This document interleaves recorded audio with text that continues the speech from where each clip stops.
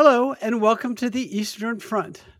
My name is Giselle Donnelly, and I work at the American Enterprise Institute. I am joined today by my colleague, Iulia with the Middle East Institute and Georgetown University, and Dalibor with the American Enterprise Institute. On our podcast, we talk about the many challenges to the European peace that have emerged along the line that runs from the Baltic Sea to the Black Sea, the Eastern Front, and why those matter to the United States. If you enjoy this episode, please consider subscribing, rating, and reviewing us on Apple Podcasts, Spotify, or wherever you get your podcasts. Thanks and welcome. Today's subject is just going to be a conversation amongst the three of us about Vladimir Putin's Victory Day speech yesterday. Dalibor, you have a joke apparently to tell about it. That sounds like a good place to start and absolutely apropos for the event. Well, I very rarely have anything substantive to contribute to these conversations, and yesterday was in many ways underwhelming. You know, the commander-in-chief was puffy as expected, and tanks rolled over the Red Square. So it wasn't sort of surprising that the speech was just paranoid, but it was the usual sort of stuff just rehashed. One thing that caught my eye was that I think like 2 seats away from Putin there was this old Russian lady, veteran, the one who didn't want to let go of her bag, right? Exactly. This plastic bag. I mean, in Eastern Europe, we use plastic bags as essentially handbags or pieces of luggage. Until they die. So she was just grasping this plastic bag, and people joking on Twitter about how, somebody would tell her, "Well, babushka, why are you guarding that bag so carefully? Like you are here in the midst of, the top generals and leaders of the Russian Federation." And she says, "Well, I'm here in the midst of these, generals and top leaders of the Russian Federation." And the other thing that was kind of funny was on Russian TV. There was a segment on couples separated by the war, referring to the Great Patriotic War. And the picture that they used on the background was one of Bonnie and Clyde. Yeah, I saw that. Did you make sense of that? Why Bonnie and Clyde have now been refurbished as Soviet heroes? I suppose, that's the first picture that comes up in Google search when you are looking a sort of for a handsome, vintage looking couple. On a more serious note, some of us had this expectation that maybe there would be a big announcement made yesterday. So we didn't hear one of a general mobilization, but there is some anecdotal evidence that maybe something low-key, small-scale might be going on. So Kevin Rothrock tweeted this sort of snippet of information that apparently in various state-run enterprises such as Moscow Metro, men are summoned for health exams in order to volunteer, and are threatened with being fired if they don't. We have no idea. I have no idea whether this is just a sort of unique occurrence, whether this is part of something bigger, or whether this is some sort of effort to have a mobilization without calling it one. I think it will be useful to watch that space. Yeah, I think you're raising an important point, and I've seen anecdotal reporting of that here and there over the last few weeks, which kind of is natural, right? Because we focused excessively on May 9th as kind of a deadline, but it was more our given deadline by the West, whereas the Russians were often saying not a deadline for us.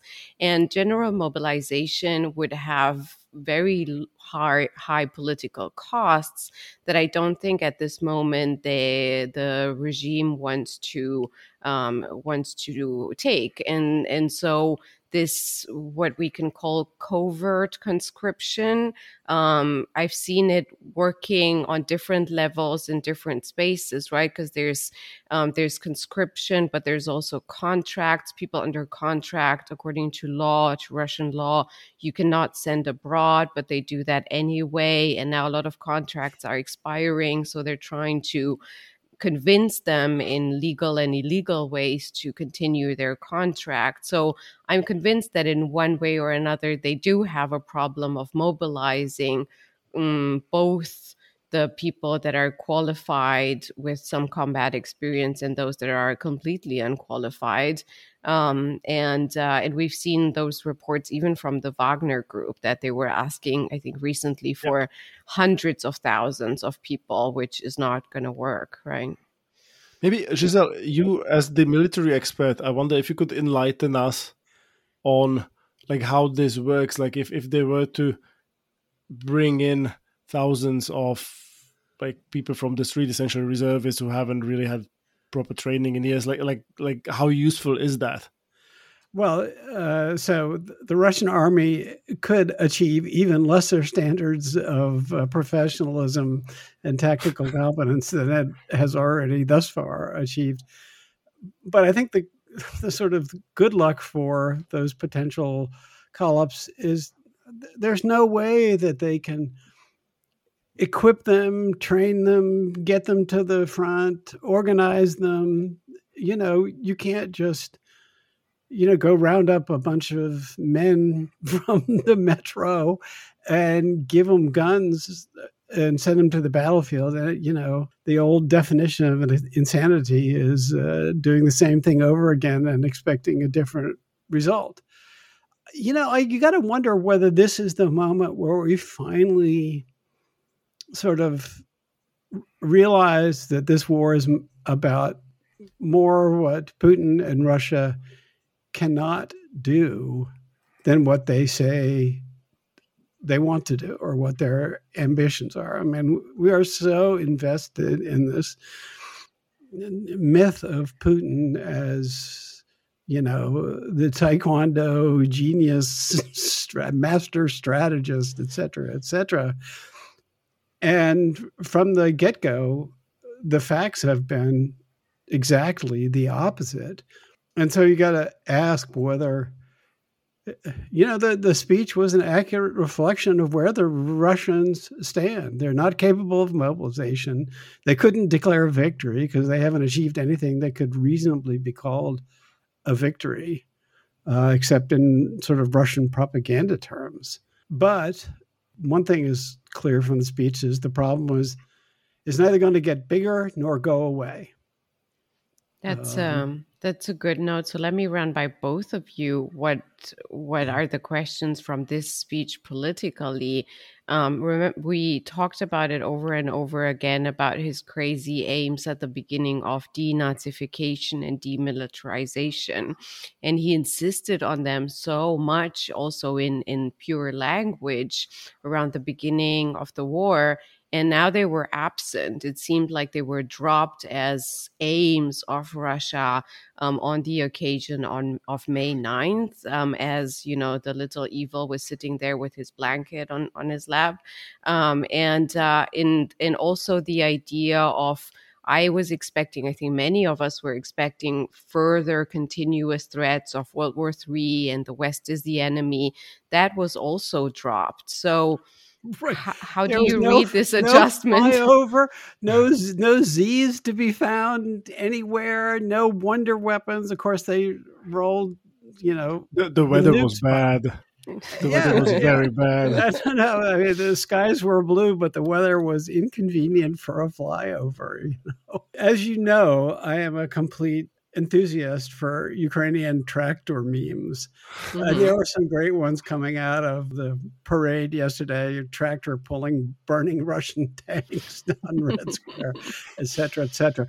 I will say that it gave Emmanuel Macron another opportunity to be quizling. That's a very diplomatic way, Giselle, from you to put it. Well, I hit the roof. Yeah, well, did Scholz say anything? I haven't seen anything that he said, but you can just feel it in the air that the French and the Germans are just dying for this to be over. And the idea that we need to save Vladimir Putin from humiliation is just is very difficult to tolerate.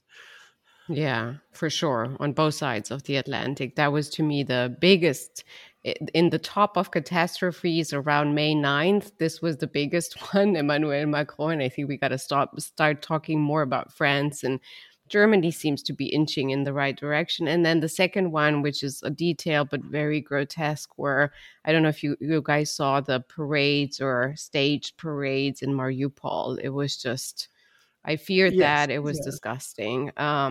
But yeah, Macron and European security. We need a new architecture, he said, didn't he? That's got to be the highlight of the day for Putin, right? Well, incidentally, I was on a panel last week with two academics, and they basically alluded to the same thing, that we shouldn't get overly maximalist in our support for Ukraine, and in these and they were very nice, intelligent, thoughtful people, and I look forward to working with them in the future. But I just think that's just totally wrong-headed, this sort of idea that if we humiliate them, it will be 1918 all over again. And then the sort of revanchism will sort of build up over time. I think that has the history exactly backwards, right? It took the decisive defeat of 1945 to get Germany on the right track. And obviously, we are not going to march to Moscow. Nobody's suggesting that, but it would be helpful if this war had an unambiguous conclusion in the form of Russians just leaving Ukraine and letting the country be. Well, and isn't the war really about Ukraine principally, rather than not just Russia, but the West importantly, but secondarily? Why would Zelensky and the Ukrainians at this point, where at absolute worst, they've defended their capital, they may be in the ascendancy in the Donbass right now. It's very interesting to sort of follow what's been happening in the last couple of days. It's a general stalemate to be, from 10,000 feet. But the gains that the Ukrainians are making seem to me much more important than the gains that the Russians are making.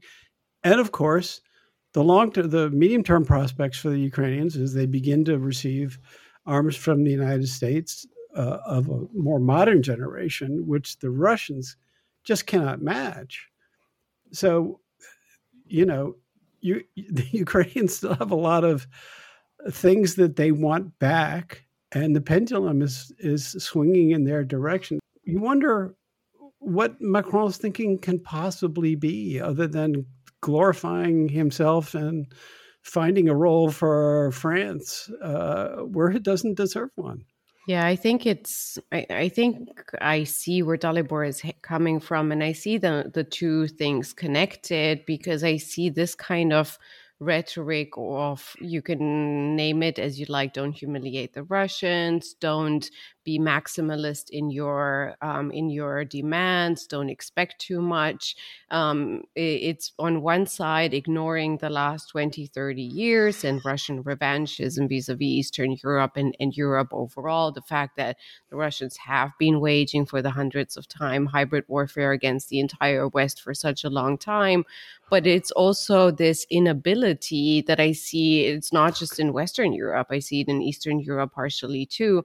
This general inability of coming to terms with the fact that Russia has no sphere of influence and shouldn't have a sphere of influence legally or geopolitically over other sovereign countries. And I think Macron is young, but he's reflecting a very old thinking that we see now. The Germans, I'm amazed that the German debate internally, that it's really inching towards that. I've seen over the last few weeks the German method of discussing it in detail and starting to acknowledge the fact, including Scholz, by the way, acknowledge the fact that Germany has had a wrong policy towards Russia and Eastern Europe, that it has to prioritize Eastern Europe.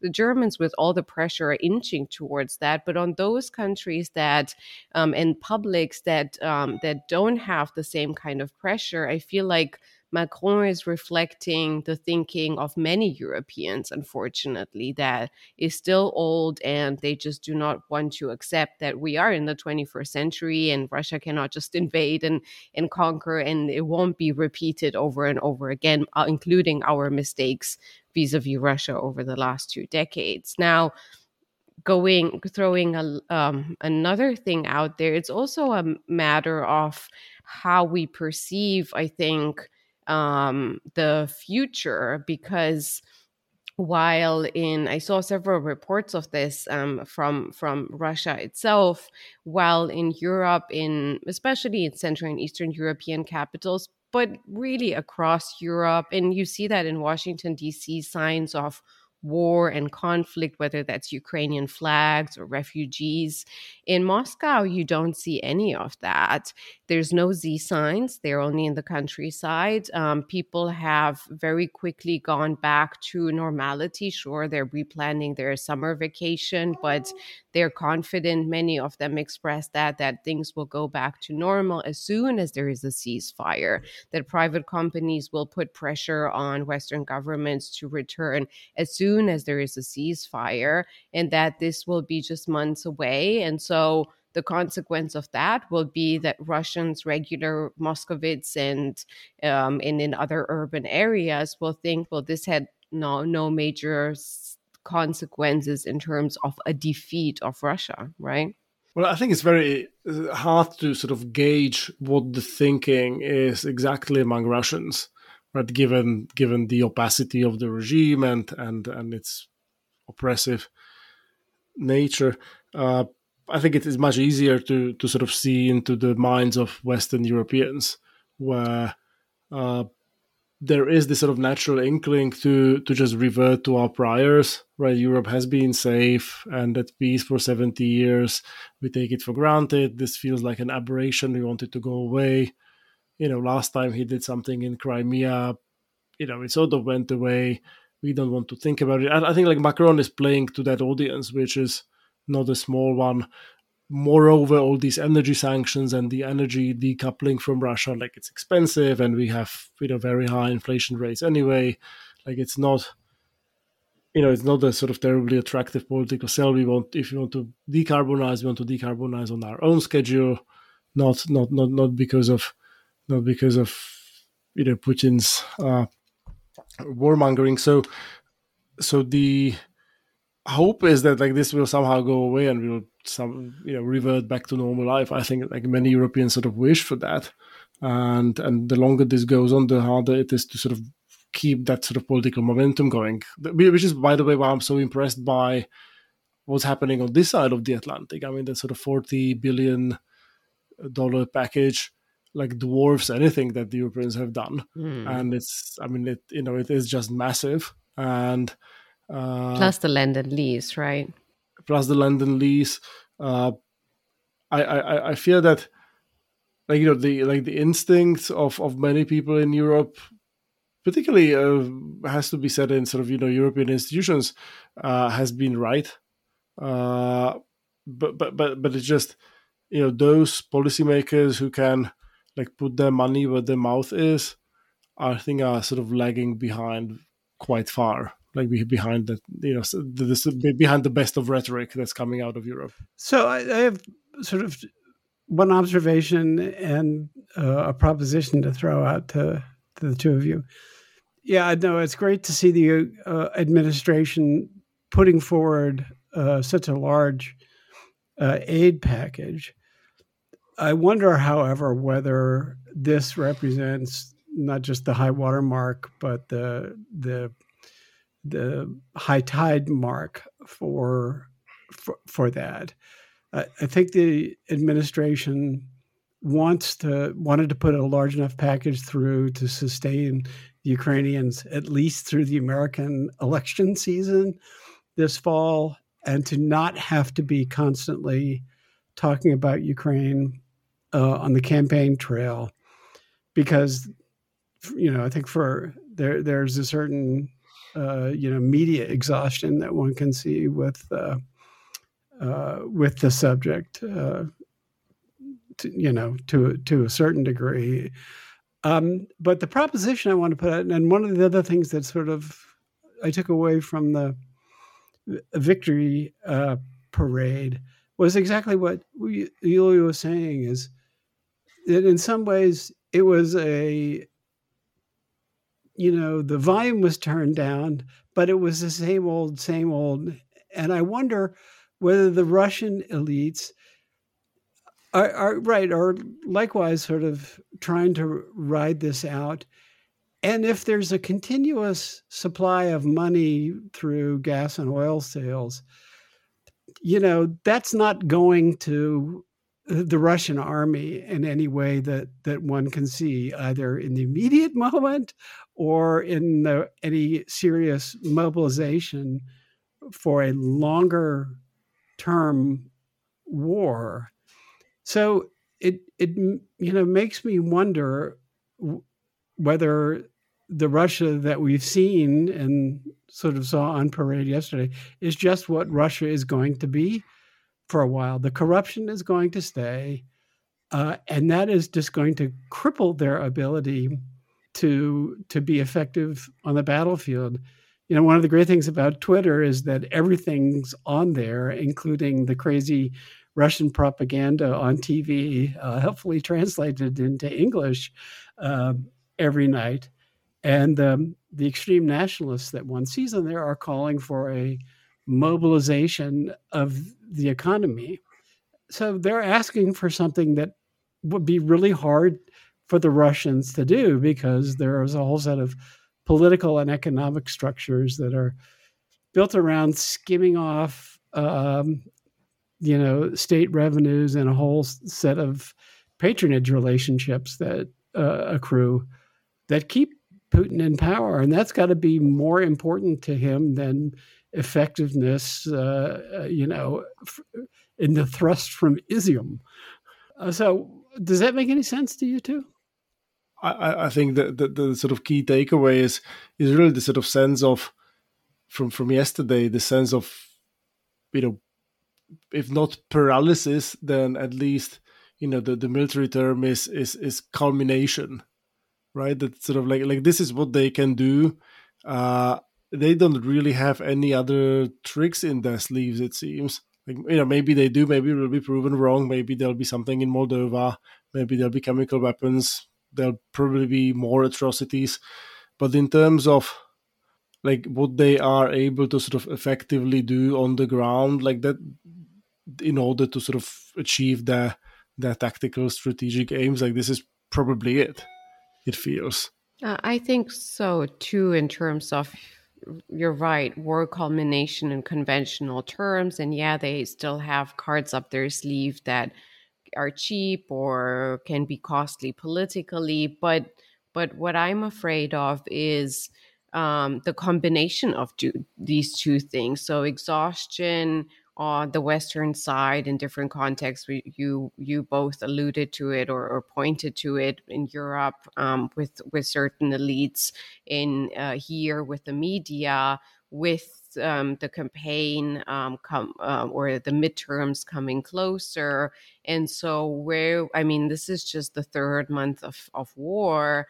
And where will we be in just 3 months when they will continue on a smaller scale with destruction? We will give the Ukrainians weapons to push back, but I don't know how much. We'll still have 6 million or more refugees on our hands that have no place to return to. So I guess the big question is, 3 months into the war, do we have, or are we able on the Western side to give Ukrainians the instruments to finish this war and push Russia out, so that Ukrainians have something to return to? Now, this was also for Giselle, but Dalibor, do you want to weigh on it militarily and politically? I don't really have a very good sense of how far this 40 billion, out of which 20 billion, 20 plus is for military, how far that goes. in sort of sustaining the Ukrainians. And we had this conversation on one of our email chains at AI between us about whether there might be a need for another package before the midterms. I mean, it's hard to predict these things, but ultimately, like, it hinges on like how much real equipment that money buys, and how much of it will still be needed for the Ukrainians to push the Russians out. Yeah. I mean, hopefully, it feels like a fairly substantial cushion, but then also, like, in the short term, like, you run into all sorts of production constraints as you, like, deplete all the reserves that we have. Like there isn't a sort of, I understand that there isn't a sort of unlimited amount of equipment that can be sent immediately to Ukraine. So once you sort of crank up production, like, it takes weeks or months to get it online. The war itself is going to determine if we start transferring tanks and fighting vehicles and airplanes. We could run through tens of billions of dollars without too much and the ammunition and the support that goes with it, and so on and so forth.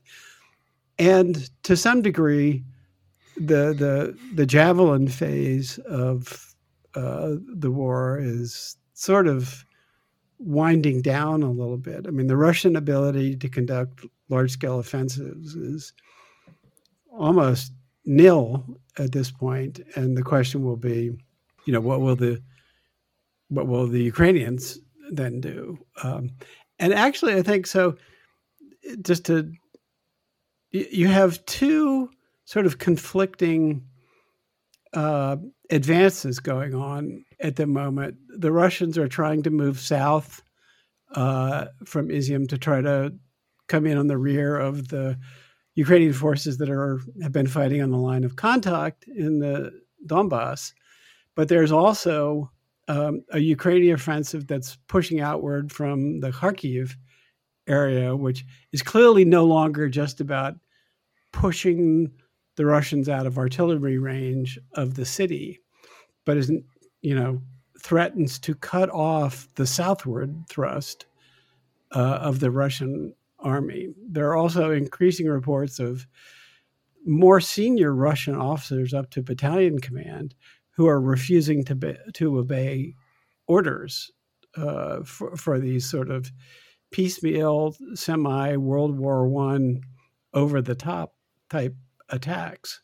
And even if those things play out as one can imagine, there's still a lot of, there's the land corridor in the south and so on and so forth. So the Ukrainians still have a lot of work to do and are going to need to go over into attack mode to be able to even secure the status quo as of February.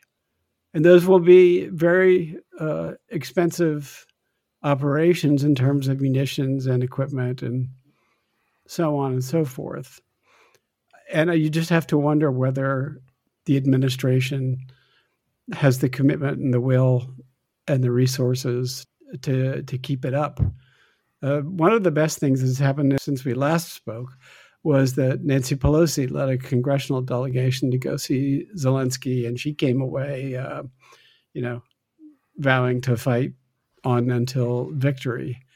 So at least the senior leaders of the Democratic Party seem very, very committed to the Ukrainian cause, and maybe the spigot will remain open. I know this is not the political leaders, but it was so important for hearts and minds. Jill Biden, first she showed up in Bucharest and, can I just say, completely eclipsed the first lady of Romania, who had not been to see the refugees. She only went with Jill Biden. And then the meeting over the border from Slovakia in Ukraine with the First Lady of Ukraine, Zelenska. That was just so good. Let me just put it that way. It was excellent on the PR side of both Ukraine and the United States, and made a huge difference for people in Ukraine and in the region to see the real person. By the way, another amazing thing, Jill Biden, I know it's a detail, but it shifted completely and made the headlines everywhere, was serving the U.S. Armed Forces in Romania.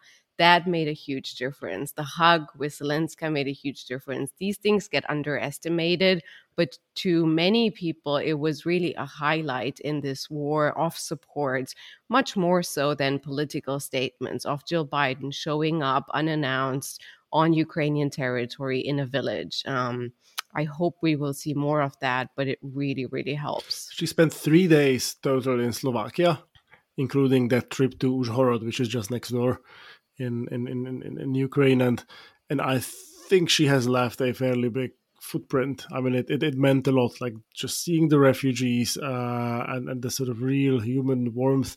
Like I tend to be fairly cynical about politicians and politicians' wives, generally speaking, and when people sort of overuse the doctor title, put it in front of their name, like that makes me always suspicious. But actually, I think on this occasion she's been a huge asset to U.S. foreign policy and soft power around the world, and I think this played really well in Slovakia.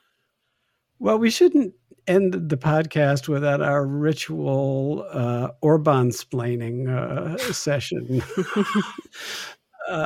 So, Dalibor, the Hungarians, can't. I can't understand what they're thinking. They're backing the losing side to the hilt.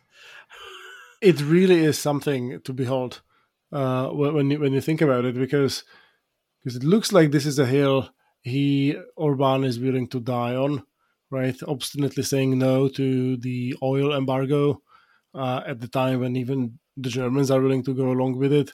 I mean, the economic reasoning behind it might be that the sort of Hungarian refinery company MOL just gets a much bigger slice of profits by refining Russian oil than other kinds of oil, so they want these contracts to continue. But like, could that really be worth alienating literally everybody in the EU? I think that's the real question. And I mean, the sort of arguments that have been used over the past 10 days or so. So the talks are still ongoing as we talk on Tuesday.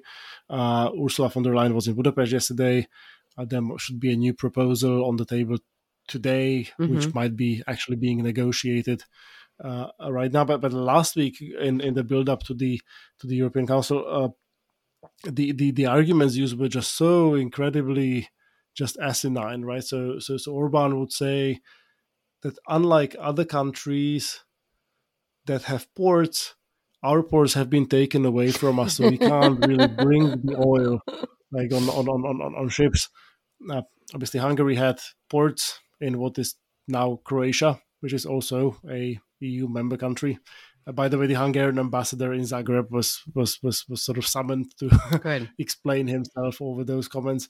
So perfectly willing to throw closest friends, neighbors under the bus just for the sake of defending this relationship with Putin. It's just incredible. I think on the upside, they'll find a way around it temporarily, and maybe it will be a good excuse to reform the EU, not in the way that Macron wants, but in a more constructive way. We saw also yesterday talks about a significant push now to move away from consensus decisions in foreign policy for the EU. And so that might change. And what I heard the rumors are for the new package on the oil embargo is that in the end, it won't be just Hungary, but a couple of more smaller countries in the region that will ask for an exception, which eventually will not be such a detriment because it will nevertheless keep reduce the oil prices with regards to Russia because of overall EU embargo. The smaller countries' consumption will not make a difference. And so for now, everybody will kind of compromise. But I do think, now we're getting into something else, but I do think that there is something that needs to be done about Hungary in the EU and in NATO, because it cannot be that we ask ourselves every single day, thanks to Orban, the question of why are they a member of the EU and NATO? Well, since we've come to the moment where we're skirting the question of EU reform, perhaps we should stop before we go down in an endless rat hole. Except Dalibor, unless you can punctuate this discussion in a crisp way. No, I will just say that my patience and willingness to compromise with Orban's Hungary, I think, has was never great over. To begin with, but is it exhausted now? Yep. Okay. So, from me, Giselle Donnelly, and Iulia Joja, and Dalibor, thank you so much for listening to the Eastern Front. Our podcast is dedicated to the security challenges arising along the line from the Baltic Sea to the Black Sea. You can find more episodes and additional content on our website at aei.org or on Apple Podcasts, Spotify, or wherever you get your podcasts. We're available on Twitter if you use the hashtag EasternFrontPod. That's one long word. And if you enjoyed this episode, please do subscribe, rate, and review us. Like all social media, we live and die by these metrics. Thank you so much for listening to our show, and goodbye for now.